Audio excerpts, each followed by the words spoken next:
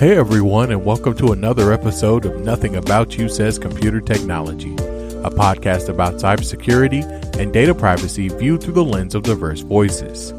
Today we'll be talking about cybersecurity in the news, and we also have some Protect Your Neck news. Next, we'll be discussing a new proposed law in Oklahoma on data privacy, and finally, we'll be handing out a cybersecurity award. I'm your host, Anthony, a cybersecurity, data privacy, and regulatory attorney based in Oklahoma City. While I am a lawyer, I am not your lawyer, and this podcast should not be considered legal advice. Instead, think of this as a conversation between two friends. But if you need legal advice, please find a local attorney that can help you. So let's turn our attention to some news stories. Our first story comes from the Washington Post, and this is a follow-up to our main topic from last week. According to a report, all of the computers at the Old Mars, Florida water treatment facility that was hacked used a single password to an installed system that the plant officials say is no longer used. Hackers were allegedly able to gain access by using this old system. Some cybersecurity professionals may not have sympathy for the facility after hearing about their poor password hygiene. Instead, I think this should be used as a cautionary tale for operators of other industrial facilities and to stress to them to have strong passwords that are constantly changed. Our next story comes from Cyware. Healthcare data breaches went up by 36% in 2020. With more than 21.3 million records being stolen. There does not appear to be a sign of these attacks slowing down anytime soon. For example, last month, a Belgian hospital was hit by a ransomware attack in which the threat actors claimed to have encrypted 40 servers along with 100 terabytes of data. Because of this attack, the hospital delayed surgical operations for 2 days and stopped seeing emergency patients, instead redirecting those patients to nearby hospitals. Our last story comes from Bleeping Computer.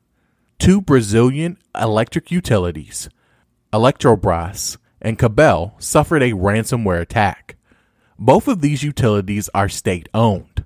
The ransomware attack at Eletrobras affected its administrative network, but fortunately did not impact the company's nuclear plants. The ransomware attackers also claim to have taken 1,000 gigabytes of data from Compel. We also have some Protect Your Neck news. During this segment, we talk about current scams you should be aware of and other vulnerabilities that you need to address. Think of this as Patch Tuesday and a cybersecurity incident report rolled all into one. According to a report from Hiya, nearly 40% of consumers lost money to phone scams in 2020. The report further finds that people are using their phones more for voice calls, and scammers are taking advantage of this.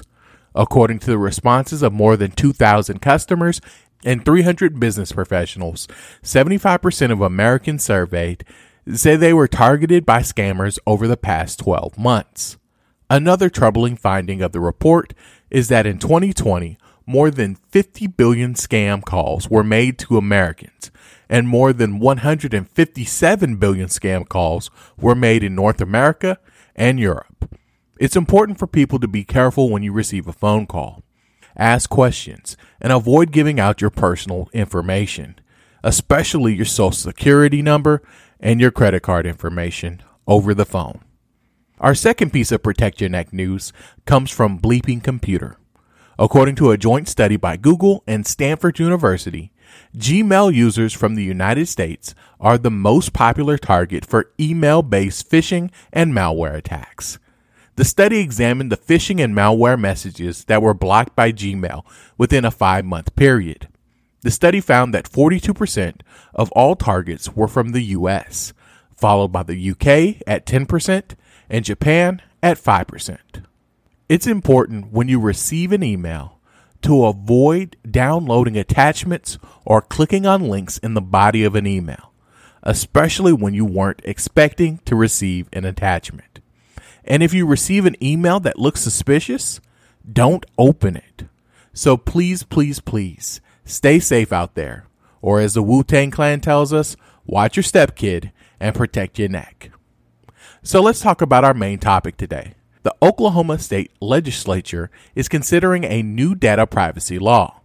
So this is big news for Oklahoma. But it's also important for people outside of the state. The proposed law would require companies to get customers' consent before selling their data. Other states have some version of this requirement, but what makes Oklahoma's proposed law different is that it would require people to opt in to allowing businesses to sell their data. Other states only require people to opt out and tell companies that they do not want them to sell their data. You may have even seen this option to do so on the cookie banner of websites.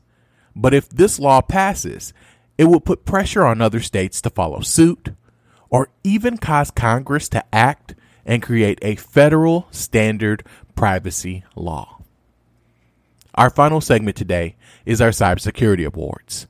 This week, I have one award that I want to hand out, and it's the Mike Jones Award. Mike Jones is a Houston-based rapper who was popular in the early 2000s. Mike Jones was known for repeating his name multiple times in songs and in interviews. He often says his name, Mike Jones, and then asks who, and responds with Mike Jones. At first, it was a little weird, but it was amazing marketing. You always remembered who he was. I think we need to take this approach with password hygiene. According to a study by SpyCloud, 76% of employees at large companies are reusing their passwords. Reusing passwords create risk because if your password is exposed as part of a breach, these criminals have access to not only that site's password, but it also has access to other accounts that victims think are actually safe. Companies need to keep telling employees about the importance of not reusing passwords. Because as Mike Jones taught us, if you keep repeating it, it will eventually stick. Thank you so much for joining us today on Nothing About You Says Computer Technology. Please subscribe, rate, and review us on iTunes, Stitcher, and Spotify. You can also visit the show's website at nothingaboutyou.com. I'm your host, Anthony, and I'll see everyone next week.